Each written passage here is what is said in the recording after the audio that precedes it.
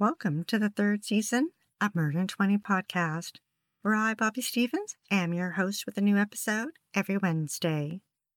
If you're a serious fan of true crime and love listening to podcasts, but don't want all that small talk, you've come to the right place. We get right to the facts. Murder in 20 episodes are concise and complete in 20 minutes. Less talk and more true crime. Be sure to like, share, and follow us to learn about upcoming episodes every Wednesday. Thanks for tuning in.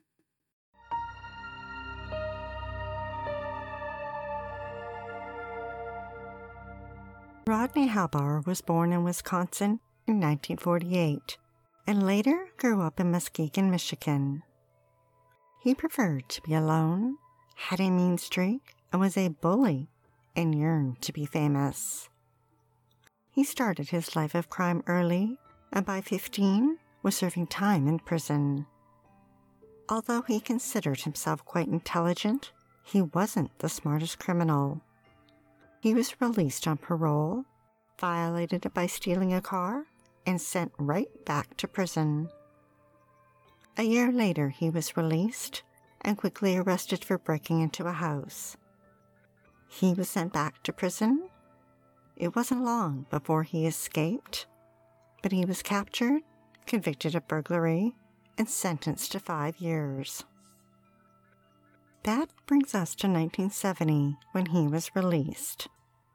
Within a short period of time, he managed to father a daughter, but he wouldn't get to enjoy fatherhood.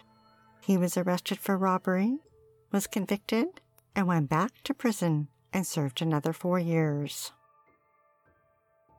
After his release, he left Michigan and headed to Reno, Nevada. Shortly after, in December 1975, he attacked a young blackjack dealer, beat her, and sexually assaulted her. He was caught and arrested.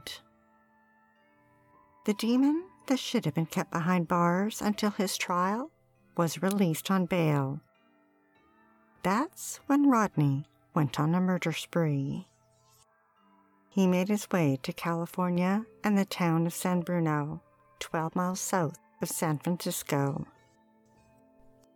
Just 10 miles away, 18-year-old Veronica Casquillo, known as Ronnie, lived with her parents in the small town of Pacifica. She had just graduated high school and was attending college. The city's name in Spanish means peaceful, but that changed when Rodney began cruising its streets. It was in the late afternoon on January 7th, 1976, when Ronnie left her home to walk to the bus stop. The Enterprise Journal reported that the pretty dark-haired teenager was heading to a friend's birthday in San Bruno. At 6:10 p.m., she was waiting at the bus stop. Then she disappeared. There were no witnesses, but at some point, Rodney spotted his next victim. He abducted Ronnie and dragged her away from the bus stop and to an area near a creek at the golf course. There, he brutally and sexually assaulted her. Then he took out his knife and stabbed her.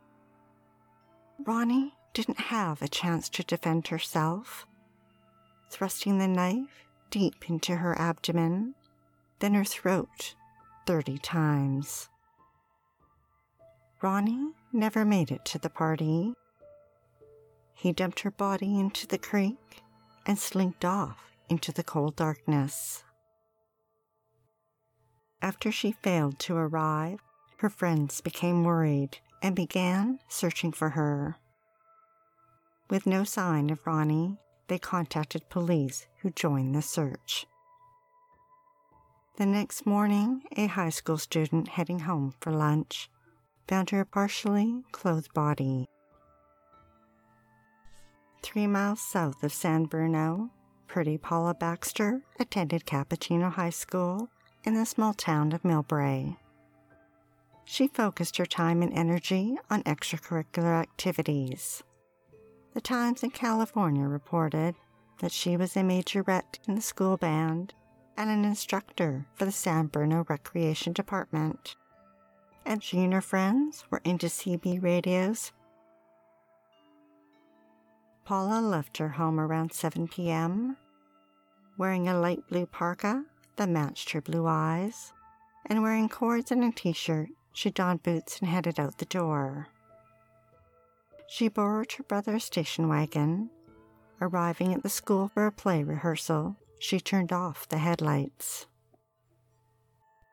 An hour later, Paula left the school. That's when she encountered Rodney.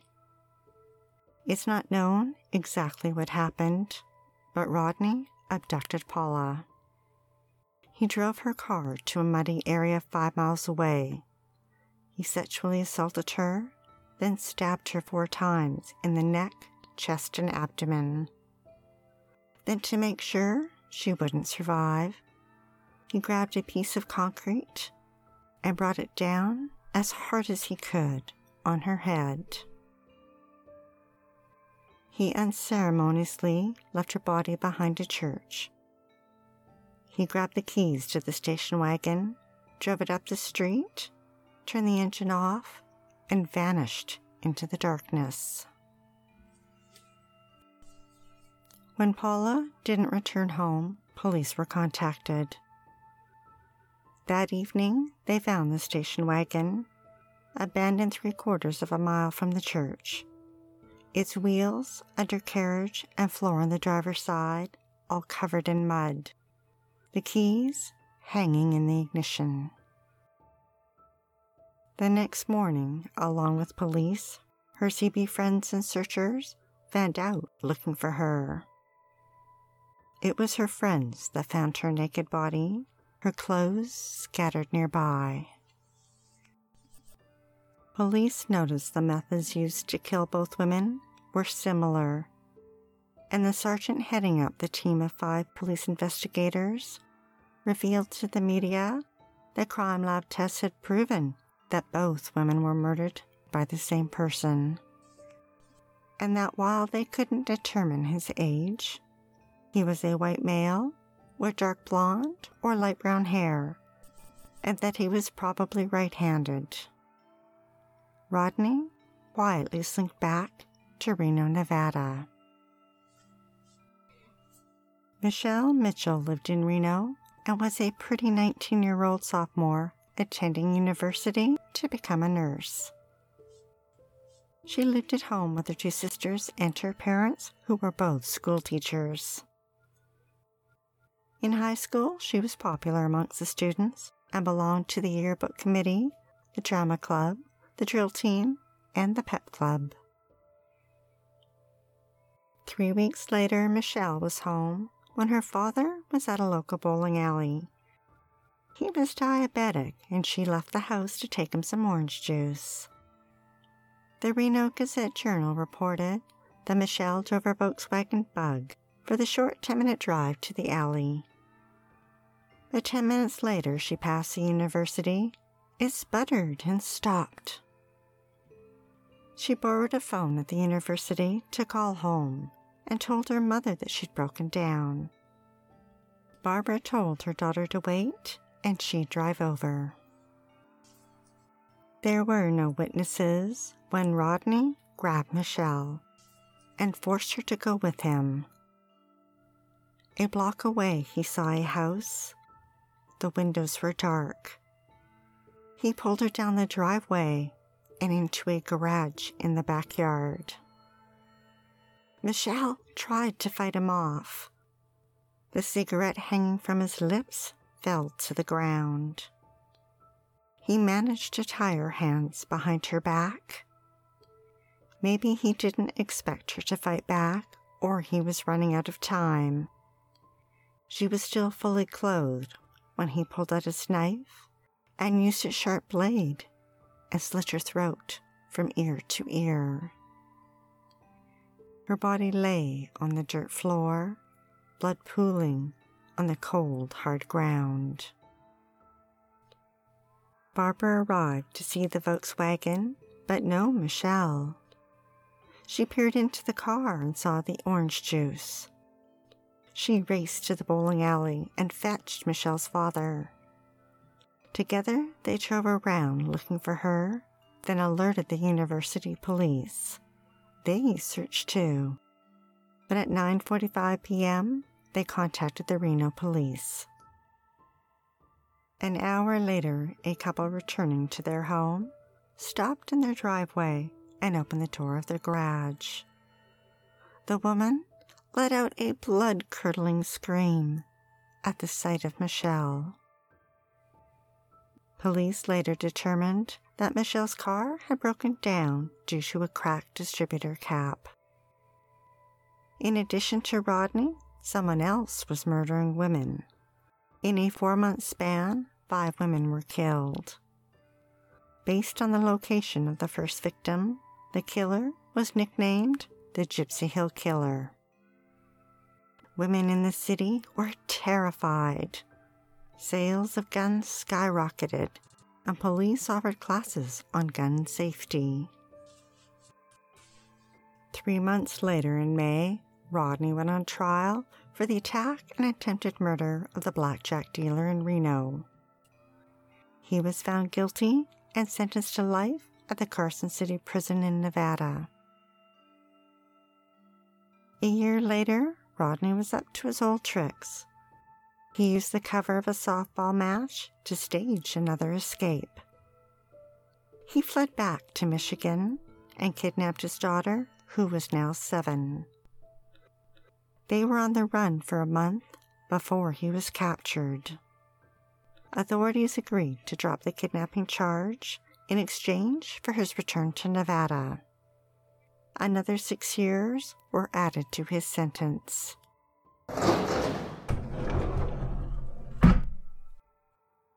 Rodney remained in prison for the next 11 years.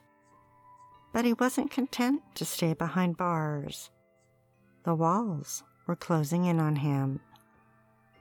In December 1977, he and another prisoner made it onto the roof of the prison. They walked within 40 feet of a guard tower, but the guard didn't spot them. They managed to cut through not 1, but 2 chain-link fences and fled. This time, Rodney was on the run for 9 months before he was captured. Rodney made another attempt to flee his free accommodations. He cut through the bars in his cell, another set outside his cell, then cut through the bars on the windows. He was within 300 feet from finding freedom when a guard spotted him and fired his weapon. Rodney surrendered. Meanwhile, in 1980, Kathy Woods, who'd worked as a bartender in Reno, moved all the way across the country to Shreveport, Louisiana, to be near her mother. But Kathy was having issues with her mental health, and her mother committed her to a psychiatric hospital. There she was diagnosed with paranoid schizophrenia. She confessed to a counselor that she had a vague memory of killing someone named Michelle in Reno. A confession that would garner her a better room at the institution. The counselor contacted the local police, who then contacted police in Reno. Kathy was convicted of Michelle's murder based on her confession. The Supreme Court later overturned her conviction. She was tried again in 1984 and found guilty. This time, her conviction was upheld, and she remained in prison for a crime she didn't commit. There must be something about spending Christmas in prison that Rodney didn't like. Perhaps he didn't look forward to the Christmas cake or pumpkin pie. In December 1986, he escaped again. He stole a car and headed to Medford in Oregon. With no one to hold him back and a sea of victims laid out before him, he was free to prey on unsuspecting women. Within days of his escape, he attempted to steal a woman's purse at a shopping mall. She refused to let go, so he stabbed her 19 times. The young woman managed to escape and was able to identify him to police. Approaching 40, it appears Rodney had slowed down a little. He was caught, arrested, convicted, and sentenced to 15 years. But first, he was returned to Nevada to finish serving out his sentence in the state. A psychiatric report prepared for the court determined that although Rodney had only earned a high school diploma in prison, he was intelligent, but had a severe personality disorder and a propensity toward criminal behavior, and that he had poor impulse control and was a narcissist. In November 2013, after serving 37 years, Rodney was released on parole. Before he could even inhale a breath of air outside, he was extradited back to Oregon to serve his second sentence. While incarcerated there, authorities took a DNA sample and sent it for testing. Less than a year later, in 2014, the results came back. Rodney was a match to DNA collected 38 years earlier at Ronnie and Paula's murders. And remember that cigarette butt that fell to the ground as he murdered Michelle? It came back a match. With the new DNA evidence, Kathy Woods was granted a new trial. Before it could proceed, the prosecution dropped the case and she was exonerated. After 35 years of doing time for a murder she didn't commit, she walked out of prison. Those who helped her say through it all, she maintained her sense of humor and wasn't bitter. Rodney was extradited to California and charged with Ronnie and Paula's murders. He pled not guilty. His trial was delayed many times. He insisted on representing himself, and there were questions about his mental ability. Eventually, a jury determined he was sane, and he went to trial in 2018. He was found guilty. At his sentencing, he demanded the judge grant him a mistrial, but the judge denied him.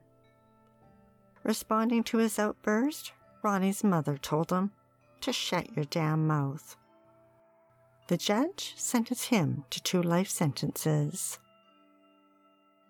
Kathy Wood successfully sued the city of Reno and state of Nevada and was awarded almost $9 million. The money helped her spend her remaining years comfortably. She only enjoyed 7 years of freedom before passing away in July 2021 at the age of 72.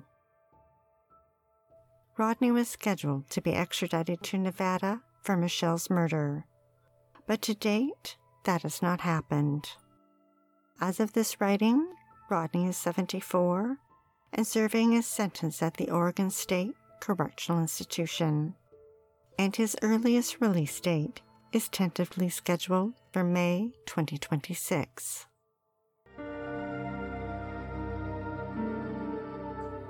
Thanks for listening to Murder in 20 with less talk and more true crime. Be sure to tune in next Wednesday for the episode of Helen Golay and Olga Rutterschmidt. Helen was a successful realtor in Los Angeles worth millions, but it wasn't enough. In their 70s, she and Olga targeted 2 men they thought no one would miss, took out life insurance on them, then ended their lives. If you're dying to hear more, past episodes of Murder in 20 are available for free at murderin20.com and on all major podcast platforms. We love what we do and are dying to continue. If you enjoy listening to Murder in 20 every week, we'd be eternally grateful for your support. by visiting Murderin20 at Patreon, PayPal, or Murderin20.com.